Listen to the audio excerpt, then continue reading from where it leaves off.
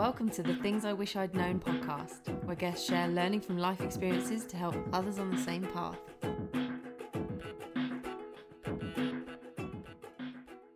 Welcome back to the Things I Wish I'd Known podcast. It's Sophia Giblin here, your podcast host. This week, I've been talking to Shamash Aladina, one of the UK's leading mindfulness experts and an author of Mindfulness for Dummies, as well as a number of other books. And we're talking today about all things mindfulness, therapy, compassion, kindness, and how we can all use mindfulness every day to make our lives better. So I really hope you enjoy this podcast. This is a really fascinating one. I love the science behind the mindfulness. So I hope you enjoy. So I'm here today with Shamash Aladina, the author of Mindfulness for Dummies, not just Mindfulness for Dummies, but an author of 5 books on mindfulness. Yep. Shamash is the co-founder of the Museum of Happiness and your mindfulness teacher training. Mm-hmm. I am mindfulness teacher training. I'm the whole thing. in person, embodied. I don't know what I was even saying. Oh my gosh. That was good though. The rest of it was brilliant. You might do a better job introducing yourself. Shamash, welcome. Thank you very much. Great to be on the show. Thank you so much. We're very excited to hear about the things that you wish that you'd known earlier. And I'm super excited about your take on everything from a mindfulness perspective. Yeah. So why don't you kick off telling us a little bit more about you? Okay, I'll just briefly share my story about how I got into mindfulness and this whole Museum of Happiness thing. So actually I was very kind of driven when I was young. I was very much into science and like a typical perhaps Asian kid. You know, my parents were like, oh, I'm hoping he will become a doctor, or maybe if something goes wrong, an engineer. And so I was kind of building myself up for that, and I was good at that. And I realise now, it's one of the things I can talk about a bit more later on, I kind of built my self-esteem on my kind of academic success and getting the grades A's and stuff. So yeah, that was... we got through school, got all my grade A's, and I remember going to my careers advisor saying, hey, I'm thinking of becoming a doctor. And the first thing he said is, did you know they've got the highest suicide rate? I'm like, no, but you've started to put me off already. Oh, wow. I realised it would be a very kind of challenging profession, so I kind of looked at the list of other things, and I was just basing my decision on money, actually. So the highest kind of thing that I would get the most money was chemical engineering, and it included chemistry, physics, maths, all the things I was good at. So off I went to university, studied chemical engineering, and started to kind of struggle. Like the first year I did well, but when I tried it as a job in the summer, didn't really kind of enjoy it that much. We were designing an oil rig in Indonesia, based in the office sitting in London. I'm like, something doesn't feel right. I didn't feel comfortable doing it. And so I went to a philosophy class, and I discovered mindfulness there, and one thing led to another, and started to first of all be a school teacher, teaching in school, and then ended up doing kind of the whole career, writing a book on mindfulness for dummies, and one thing led to another. I can go into that more detail later, but I got passionate about happiness and started a Museum of Happiness, as you do. Yeah. Yeah. Wow, so that was quite a big jump then from your engineering to being a teacher. Yeah, so because I was passionate about science, and I loved science at school, but when I discovered mindfulness, I thought, wow, this is such an amazing skill. I wish I'd learned this when I was younger. I was only age 20 at the time, but I was like, oh my God, I'm so old, and now I'm learning about mindfulness. Wish I'd learned it when I was a child. And so I actually lost interest in engineering, and I just about passed my 3rd year, got through my 4th year. But I just really wanted, I wished that I could kind of, I wish when I was at school, I was taught mindfulness. And there was actually only 1 or 2 schools at the time that were doing mindfulness, and one of them was this school, St. James in Twickenham. So I thought, okay, let me do teacher training, and if I get a job there, then I will do that as a job. So that's what I did. I applied for that particular job, and I got it, and I was a school teacher there for almost 10 years. And I was teaching the kids from age 10 to 18, and I was not only just teaching them science, but also teaching them a philosophy class once a week, and also teaching them some kind of meditation. So it was like a quiet time at the beginning and the end of each day. And there's also like a small pause at the beginning and the end of each class. And that was good for the children and also good for the teachers. There was that sense of grounding. And then at first, although I found teaching difficult at first, I discovered that actually learning new things and teaching is like my real passion. And I was just reflecting on what my values are. and I just absolutely love it. Like on weekends and stuff, if I've got any free time, I would be reading books, doing online. That's what I was doing yesterday, doing online courses until late in the night, or studying stuff and creating ways of sharing it with others. So I'm really, really passionate about that. That's how I ended up going from something like chemical engineering, designing oil rig, to actually being passionate about mindfulness and happiness. The other thing is that about mindfulness is that actually my passion underlying that is science, which is actually a search for what's true and what actually works. And I was very skeptical actually at first in going into the meditation stuff, because I'm like, that just sounds very airy-fairy. But actually, when I started to look at the research and the science and the evidence behind it, I thought, actually, no, this can really make a difference in people's lives. And I continue to be like really passionate about that. Like, if there's something, that a guru says, and if it doesn't match up with what science says, I'll definitely go more with the science, because I want to be able to share things with people that's been found to work. So that's definitely been like an underlying thread. But even below the science, I think, just reflecting on the way here, actually, it's because of I've always searched for what is true, and you can find what is true in physics, or you could find it in metaphysical studies, or observing your own mind. But trying to work out what is actual truth, what is actual reality, and what's most beneficial for people to experience. So that's how I got into it. Yeah, that's brilliant. And so, well, I have a question for you then about this. I wonder how many people think of mindfulness as being a bit woo-woo. Do you know that? I hate that phrase. Yeah. But what you're saying is actually you're looking at the science of it.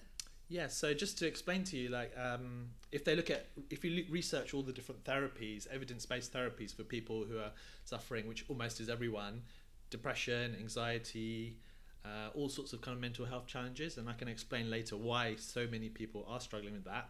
But if you look at the evidence-based approaches, until a few years ago, the best one compared to things like taking out antidepressants and stuff was CBT, cognitive behavioral therapy. But now more and more research is building on the fact that actually if you train people mindfulness, which is about cultivating a present moment awareness and changing your relationship to your thoughts and your emotions, so you're more like the observer of it rather than being entangled in it, that has so much kind of positive health benefits. So all the science is actually going towards mindfulness, and even I think I read somewhere, I'm not sure if this is true, but like 90 to 95% of therapists have actually been trained in mindfulness or practice mindfulness in some way, because it's so beneficial. And even being something like a therapist, it's so easy to get burnout if you're kind of experiencing people's kind of trauma and difficulties again and again, day after day. So mindfulness can be so helpful for that. Let me just kind of share a little bit about why that is. The human brain, so I'm going to be sharing some information about the latest science I've been reading, and it's a form of therapy called acceptance and commitment therapy. Have you heard of that? I have, yeah. Cool. So the basis of that is that the human mind creates suffering, and it's actually natural for our human brains to create suffering, because if we are like an animal form of brain with this new kind of modern brain fixed on top of it, which is at least 200,000 years old or longer, which is a few seconds in evolution time. So it's very, very new. And basically it's a really bad design in the sense that I could be sitting right here having a lovely time with Sophia on a podcast, and then I suddenly remember, oh no, I left something on at home. I left the cooker on at home or something. And whether that's true or not, just that thought can actually generate a lot of suffering. So our minds can very easily go into the past and the future. A great example I heard yesterday was, imagine if you had a dog and you left your dog outside, you closed the door, you forgot, and the dog was outside in the rain. You open the door in the morning, the dog comes running in, very happy that it's inside now, it's the next day. But if you left your husband or wife locked outside all night in the rain, when you opened the door, they wouldn't come running in, giving you a big hug and be quite so happy. And this is how a human brain is very different to an animal brain, in that it starts thinking about what should have happened, and this was wrong and this was right, and I wish this happened. And in our modern day world particularly, there's so much potential for this suffering to be generated.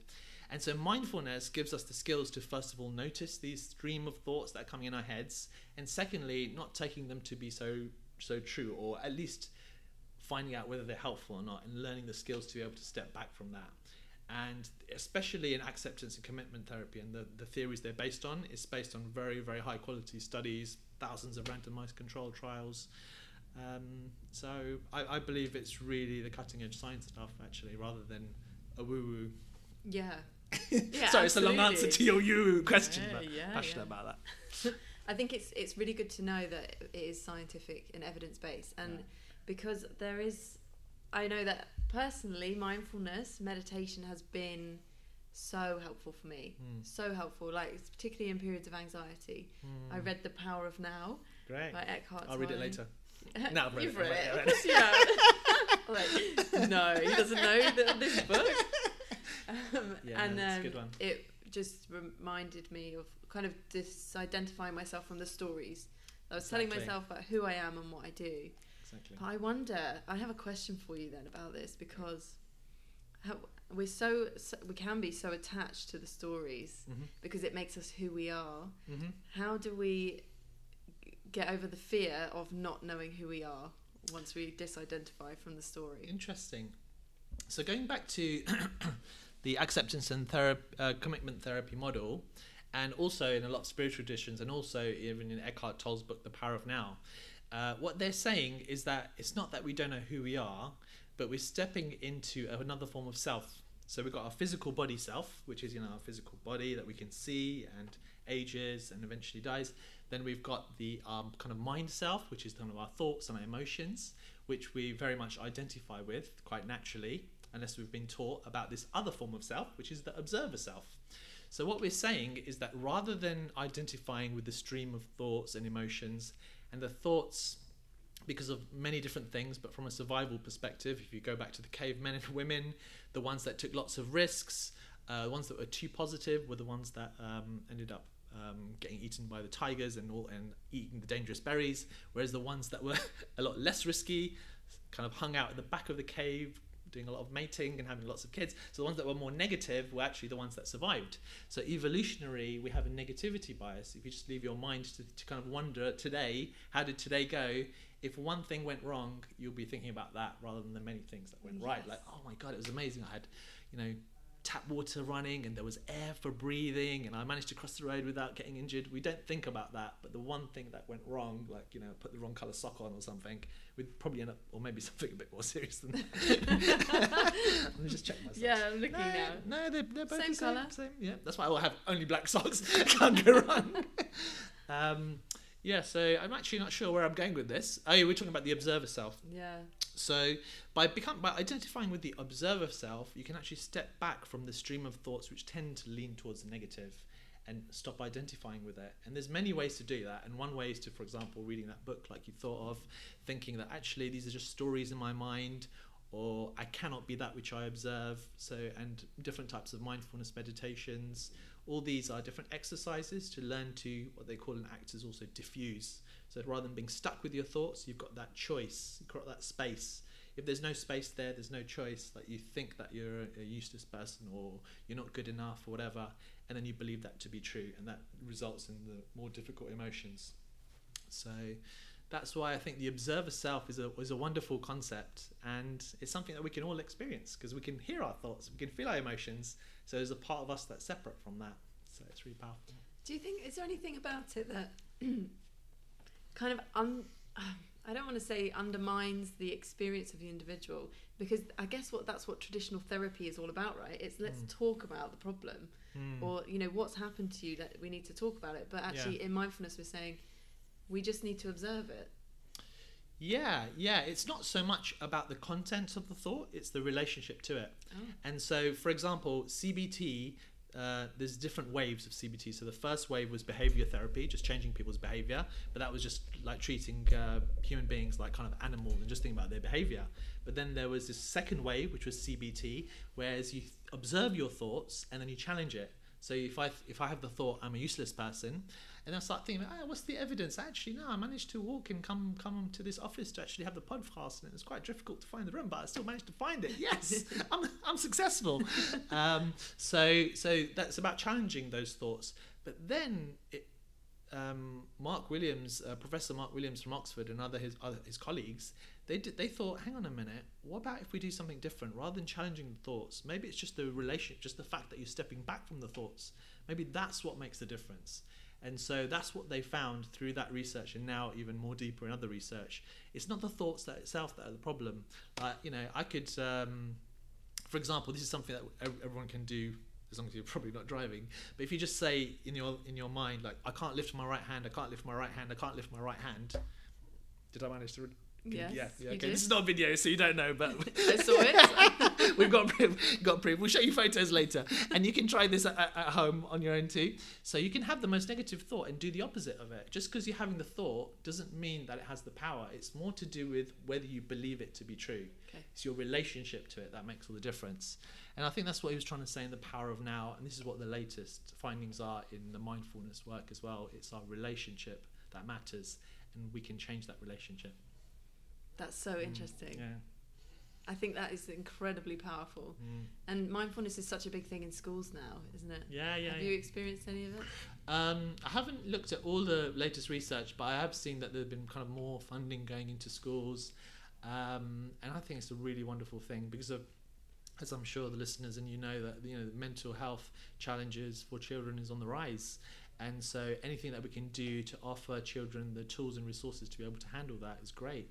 And I think mindfulness has got. I think the fact that the research is happening on whether or not it's beneficial for children is great. And from what I've seen, the findings are really positive. Yeah. And the great thing is that you don't have to do 30-minute meditations to teach mindfulness. You can do it in very short, simple, and for children very creative ways, and maybe weave it with stories and things.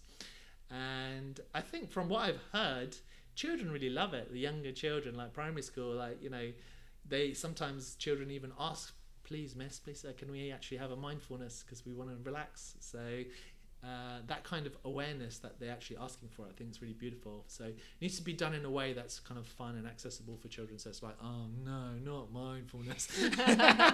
We don't want that kind of response. But I'm really happy.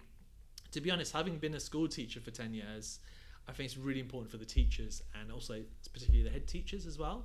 So I'm hoping that they kind of get involved and get the opportunity to practice mindfulness, and maybe not these long mindfulness practices, but something that's right for them, because it's such a stressful environment, and the more kind of anxious and stressed the teachers are, the more likely it's going to go on to the children. So children doing a little course is great, but if the teachers and the parents can learn about it, then it's something that can be an ongoing thing for them. So I think it's really important for that. Yeah, so they can be agents of change for children.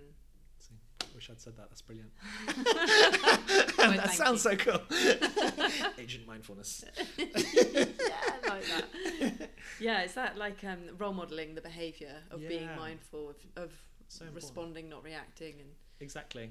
We kind of have to live that for children to get it as well, for it to be natural for them to do it, although it can be taught, of course. Yeah, no, I totally agree with you. I think children, having been a teacher, and I'm sure the parents know, they pay a lot more attention to how you behave and how you are as a person than what you say.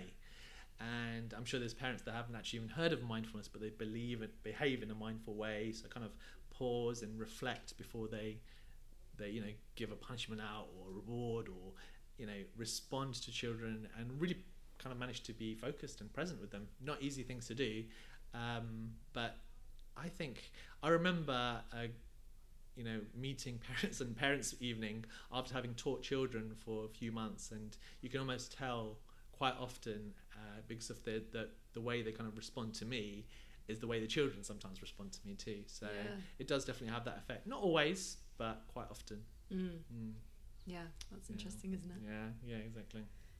Okay, so I wanted to ask you actually about what your thoughts are then on the relationship between screen time and mindfulness. I'm sure this is something that you either think about a lot, talk about a lot, I'm not sure.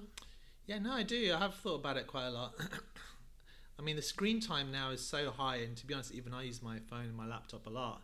But the last time I looked, I think the average screen time is like 9 or 10 hours a day. A day? A day, yeah. We're on a screen right now. I'm looking at you. Yeah, true. Yeah, no, it's huge. Gosh. And the average time people check their phones is something like 100 times a day. So these things are kind of small distractions, but they build up. And I felt it most when I've gone on things like retreats and things where you don't have access to your phone or your laptop. And I find that my mind becomes more clear. I naturally become more mindfulness and present, and just feel very different compared to going back to the kind of stream of being busy and on screens all the time. So I personally believe there is definitely an impact of being on screens. It also definitely depends how you use your screen and what you're doing on there. Like, are you losing yourself in a reactive way and just going from, social media notification to notification, and same with email, or are you using it more consciously? So just talking for myself personally, I actually I do some writing every day, so I use an app called Self-Control, probably because I don't have enough control. It helps though, and you can actually just decide kind of which different websites to block, so kind of Facebook, Twitter, Instagram, all the others. So I just block all the ones that I don't want to use, so then I'm just on my Google Doc and I'm just able to focus for several hours. And every now and then I would try to go to social media, it wouldn't work. I'm like, oh, I'm glad I've got a Self-Control app. So little tricks like that can actually help. And, just switching my phone off or putting it on airplane mode or leaving it behind before I go for walks. It feels weird for me to even go for a walk without my phone now. I don't know about you, but it feels strange, but then it feels so good as well. But we live in such a massive ocean of information. It's just huge. Something like, one day of information now was like 100 years of information back in the days. So it is really, we don't notice the impact on it. I think it's so big. So reducing our screen time, I think, is a great thing to do. First step is just to take small steps, I think. Some of the things that I've shared, there are certain apps that you can get on your phone. But you can also use your phone in a positive way in terms of listening to mindful exercises. There's lots of mindfulness apps now, and some people are against that, but I think if you're already addicted to your phone, using it in a positive way and that way, I think can be good as well. So yeah, it's definitely an issue that we should be more kind of careful about. I was at my friend's house when I was traveling recently, and he had this plastic box and it had a timer on it, and they'd put 2 of their iPads in it and a phone in it, and there was a timer. And so the box stays locked for a certain number of hours. And so it said it had like a 9-hour timer, and then after that they could use it. Have you seen one of those? No, that sounds great. It's a brilliant idea. Yeah. So I was thinking of getting that for myself actually. Yeah. Because I think as long as it's there's a temptation. I've also noticed if I have my phone in my pocket, even if it's switched off or in airplane mode, the fact that it's there's a certain psychological impact it has, and I know that it's available for me to check or to take photos. But if I don't have it on at all, I don't know, somehow it's a little bit more relaxing. I don't know if you've noticed that, but there's an effect on that too. Yeah. So yeah, it's a huge issue, and especially I'm concerned about children as well, growing up in the generation where you just always see phones and always on the internet, and the impact of that. So yeah, it's something us to be mindful about. I think, as you said, it's that thing about relationship, isn't it, between yourself and how you're using your phone. And I read something recently about the signs of anxiety, and that obsessive behaviours can be a result of anxiety, and or like watching things or doing the same things repetitively. So I guess thinking about like OCD or whatever, when we feel like we have control, we feel less anxious. But I'm just imagining what it would have been like for me as a young person when I was struggling with anxiety. If I'd had a phone, I would have been glued to it. I really think that would have been the case. Exactly. And then it kind of puts a barrier between you and relationships and connection with people that you need in times of difficulty. Yeah, that's a really good point. And it's just brought another thing to mind as well I wanted to share. Again, going back to the ACT stuff, Acceptance and Commitment Therapy, is that the founder of it is against this idea of classifying things like this is anxiety, this is depression, this is schizophrenia, because of the kind of the manual that they came up with. There's less and less enthusiasm for the research to continue that. And he says that if we extrapolate the amount of things that they found, by the year 2050, there will be more diseases than there are people in the United States. So something's not quite right. And he says that actually, when you look at all the research, there's actually 1 or 2 causes that underline all these different things. And it's a sign that our human brain is working normally. The normal way the human brain works leads to suffering. And it's because of what he says, what is the root of it, which is experiential avoidance. So you're just talking about anxiety. So people will check, have I got anxiety? Have I not? But the very desire to avoid the anxiety is what drives the anxiety. Yes. The very desire to avoid sadness is what drives more sadness. So this urge we have to avoid an experience is like putting fuel on fire.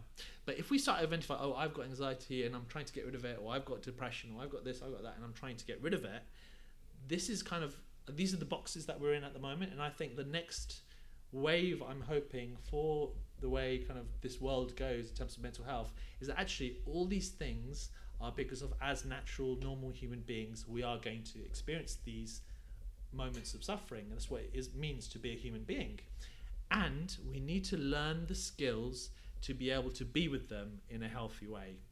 And you don't learn this automatically, you need to be educated in this. So the skills of mindfulness, of being present, what we were saying about stepping back, being the witness, and to accept that, yes, I do feel sad at the moment, and this is what it means to be a human being.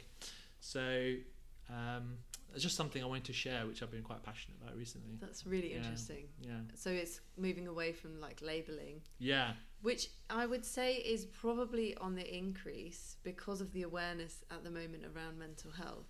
The need for a label or a reasoning for a certain feeling or set of feelings might be on the increase. I would have thought. Yeah, I think you may be right. Yeah, and I can see how, in one sense, it could put people's minds at rest. Like, there's something wrong with me. I don't know what's wrong with me. Like, okay, now I know it's this particular label.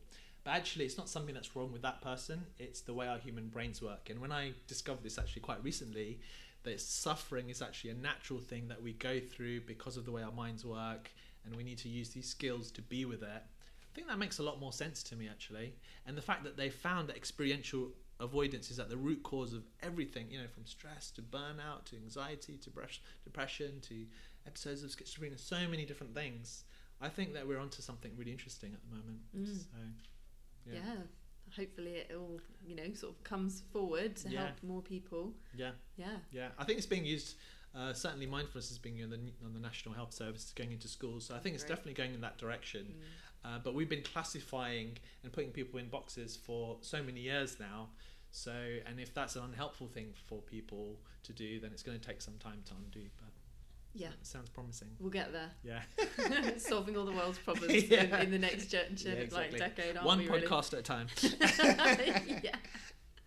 Brilliant. So, talk to us a little bit about the Museum of Happiness, because this is kind of an additional thing that you're doing. Yeah, so I'll share with it. So the idea for this came, so I was volunteering for this event, and it was a Dalai Lama event actually, and I couldn't understand German, it was in Germany.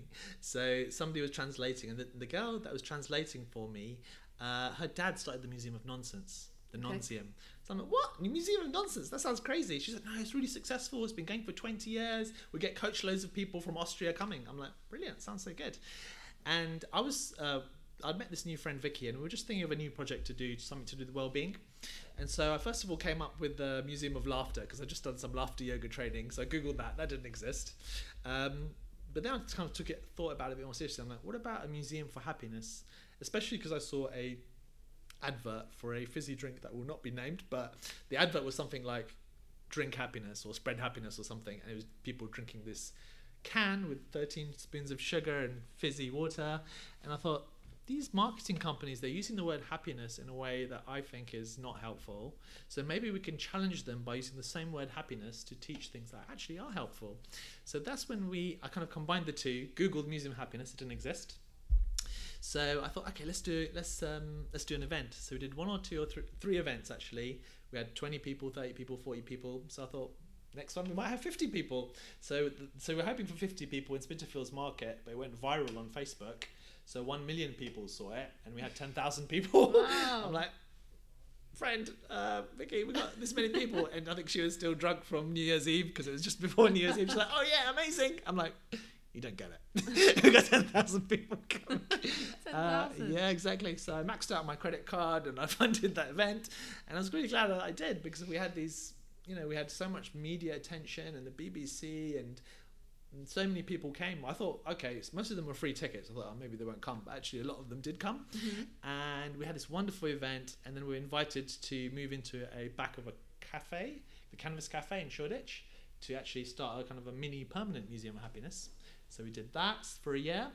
Then we ended up getting invited to the UK's biggest homeless hostel in Camden. So we started our non-profit there, and we're just teaching the skills based from positive psychology. So we've actually come up with 10 ways to well-being. Actually, the acronym's Happy World. So it's about happy habits, appreciation, sense of playfulness, sense of purpose, about you and your environment, wisdom and wonder, observe and be mindful, the importance of relationships. L stands for love and self-compassion, and D is having a sense of direction. So we've looked at the positive psychology, the science, and then we do different kinds of workshops, events, classes based on that. And so we were in a homeless hostel for a year, and then we were using a venue in Shoreditch again for a year, and now we're in different venues. And we're now thinking of maybe even starting some sort of retreat centre, something in nature. Having spent quite a lot of time in nature in the last few weeks, we're thinking actually it'd be nice to get people out of the city.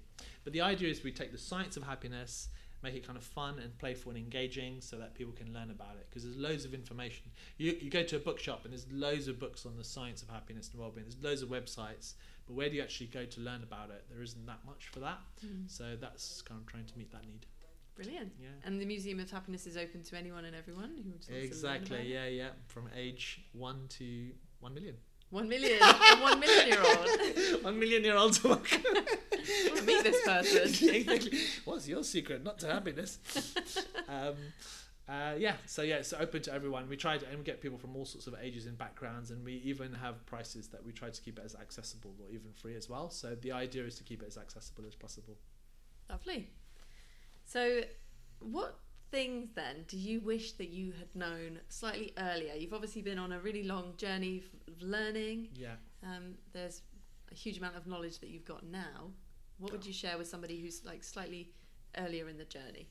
Yeah, so I don't feel I ever made any mistakes as such. I don't like to see it that way, and I don't feel anyone does, because I think everyone does the best they can in terms of the decisions they make at the time. So if we rewind back to my moment when I was with my careers advisor and I looked at that book and I looked at how much money the most would make and chose a degree based on that, I wish I'd obviously known about things like mindfulness and meditation and the importance of being present and all the things that I've shared, which I discovered later. This is something I would urge people to do. Like, I'm particularly fascinated with truth and about science and about well-being and about flourishing, how to create a flourishing life. And so because I've found that passion, I kind of followed that passion with what I do. So for anyone listening earlier in their careers or even students, try not to just think about money. I know people have to go on that journey and think, okay, if they're determined that they think money's going to make them happy, you can tell them as much as you want, but that's what they'll do for a while, and hopefully they'll discover, they probably will, that that's not going to lead to a life of fulfillment.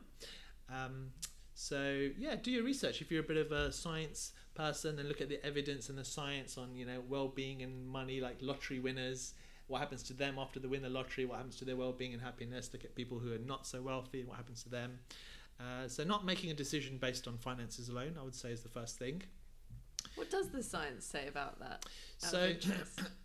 So up to, the amounts kind of vary, but it's around, in the UK it would be like 30 or 40,000 pounds. Beyond that, the amount of well-being that increases just totally flattens out.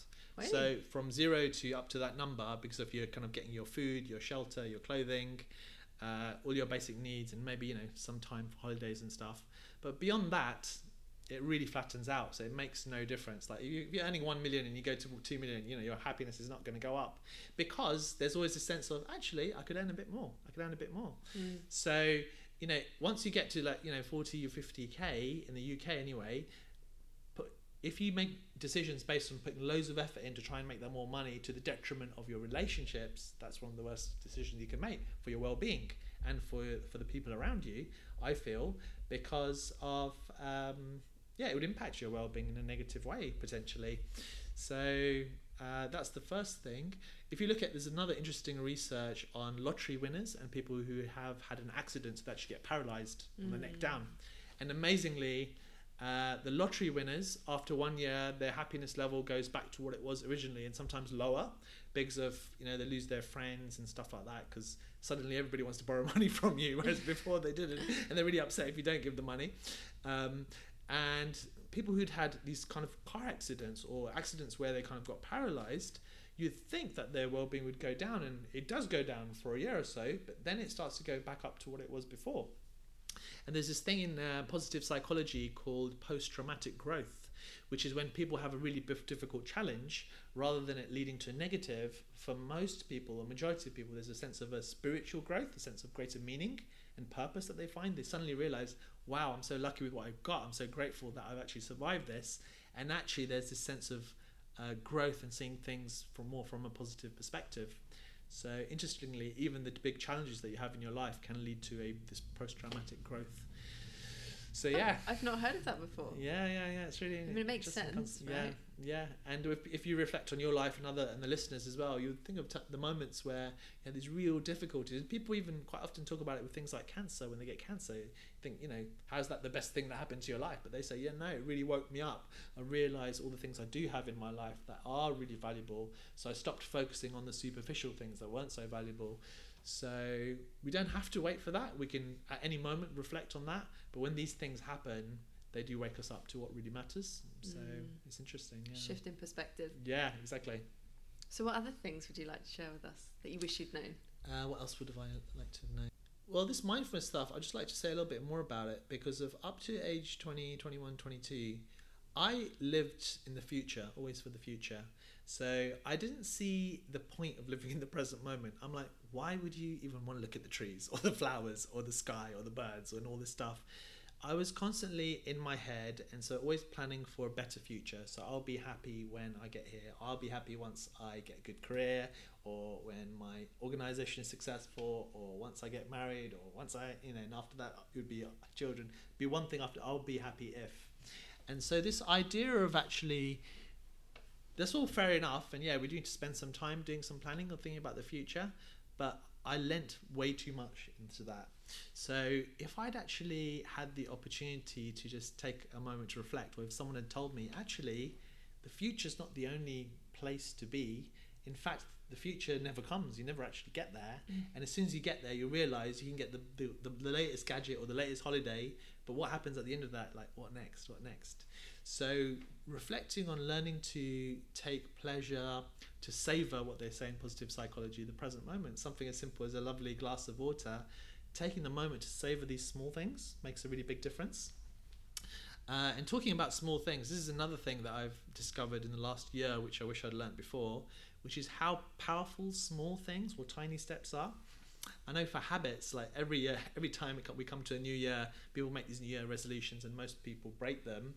And it's not to do with people's motivation, because motivation is always going up and down for everyone, but it's to do with how you design your life. And so taking small steps, doing small things in a positive way regularly can make a huge difference. It has an exponential effect. And we know this for, savings. If you save a small amount of money, but it happens every month, it actually has this kind of exponential growth, and you can end up with a lot of money, great savings. And it's same with our lives, where habits that we cultivate are almost like creating kind of a compound interest for our own well-being and the people around us. So doing small things like, exercising for 30 minutes a day, even if it's something like walking, doing one act of kindness every day, doing a little bit of mindful breathing, eating mindfully, doing these kinds of simple acts which are kind to other people or to ourselves, they really have this compound effect and lead to more and more well-being. But the compound effect can also go the other way as well, in that if we take tiny steps to not take positive actions, to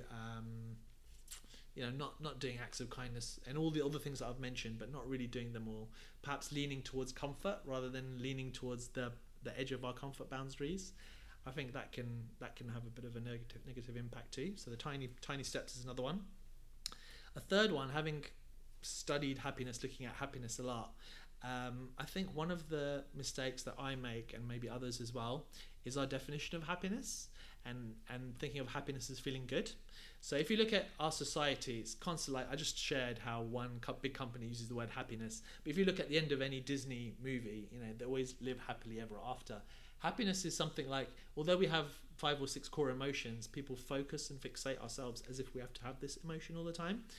And that's unhealthy. We need to be able to accept the whole range of emotions. So rather than to say to our child, I just want you to be happy, they can't be happy all the time actually. And so you're giving them a goal that's maybe unrealistic. So a nice definition of happiness that I like to use now is leading a life which is rich, full and meaningful. So we're taking steps in the direction of what is in line with my values, being mindful as I can as I go through that journey. And yes, there's going to be difficulties and challenges and sadness and anxiety and all these things. That doesn't mean I'm doing anything wrong.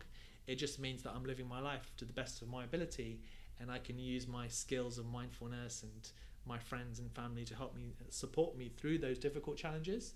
But to cultivate a rich, full and meaningful life is, I think, for me, a much more wonderful definition of happiness, and something that's possible to do in every moment. I like that a lot. Yeah. That feels like a really nice reframing of happiness. And as you were saying that, I was just thinking, what am I not tolerating because of the vision of happiness that I might hold for myself. Interesting. Yeah. Because I recently did some really interesting body work therapy called somatic experiencing. Have you ever heard of it? I've heard of it. Yeah. So it's kind of like the concept that the body holds on to trauma and feelings that are suppressed. Definitely. So when you're a child, you're told to stop being silly or stop crying or whatever, that your body just you kind of just swallow the feelings and it's held on a cellular level within your body.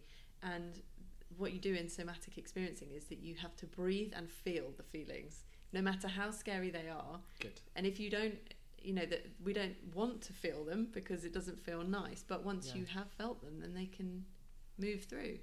Brilliant. You don't have to feel them anymore. That's brilliant. Yeah. I think it's absolutely, from everything I've seen on trauma research, there's a famous book on it called The Body Keeps the Score. Yes. And so this idea that it's the body is where trauma is held, and I think we all have traumas of different levels, and it links very much to the basic science I was talking earlier about experiential avoidance. We have these difficult feelings, but we're told we have to be happy all the time, so we don't go there.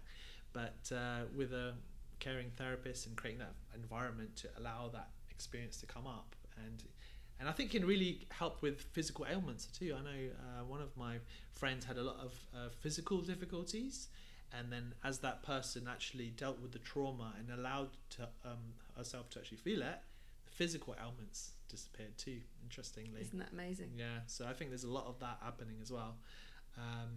Did you find it really helpful and powerful in that sense? Yeah. Like, and how many sessions incredible. Was it? Is it I did instant or 3 sessions?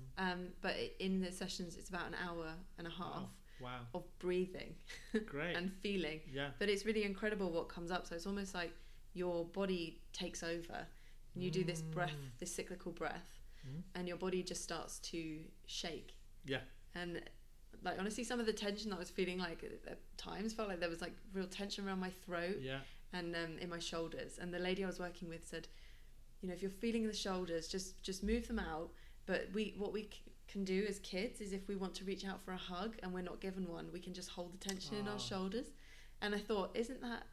Wow. I feel like giving you a hug right now. Oh. I mean, I'm all right. I breathed right that out. But like how we would never think about that. Yeah. Right? And I think... I'm not a parent myself, so I can't comment on what it's like to be a parent. Are you a parent? No. So as far as I know. Oh, you're gonna get some emails in now. To the podcast. Now I'm sweating. I'm getting some trauma. So I know parents have got like a super tough job of raising children, having jobs, looking after houses, all of that stuff, and then the biggest job of all, looking after little people's emotional well-being. And sure, if you've not had a great experience of it yourself, then you're just going to use that blueprint to parent your children. But I think that so if you have experienced trauma, we've all had those experiences. Definitely. For sure, every single one of us has been told to swallow our feelings at some point. But knowing that you can actually do something about it in the present, in the here and the now, is what I think is the message that everybody listening to this podcast needs to hear. I hope so, yeah. And that's through mindfulness, acceptance, compassion. Exactly. Mindfulness, acceptance, compassion, stepping back from your thoughts, so being the observer of your thoughts, and then being reflecting on your values, and then taking meaningful action on those values. I think that's something, it's a beautiful model and a way for living. Thank you so much, Shamash. That has been such an interesting episode, and I hope everybody is feeling inspired to take some steps. So thank you so much. And Welcome. I'm just going to say, if anyone's listening to this, we have got a little bit of bonus content coming up. Shamash is going to do a very special guided meditation for you that you can access inside our Facebook group. So Cool. I will let you know where you can access that. But thank you so much, Shamash, once again. Thank you, Sophia. It's been a real pleasure. Great questions. I really enjoyed it. Oh, thank you. And we'll see you soon, I hope. Bye. Bye. So I hope you enjoyed that episode of Things I Wish I'd Known. I found it really fascinating. I really enjoyed the conversation I had with Shamash. And if you're interested in any of the work that he does, just check out the links in the podcast bio here. And go and visit the Museum of Happiness in London if you can. And check out some of Shamash's other work. So also, we've got a special bonus for anybody who's in our Supporting Children Through Play Facebook group. Shamash recorded a special meditation for us, which was all about letting go of the baggage of the past and the expectations of the future. It's brilliant. So if you want to get access to that, come over and join our Facebook group. The link is in the bio in the podcast. And I look forward to seeing you on the next episode.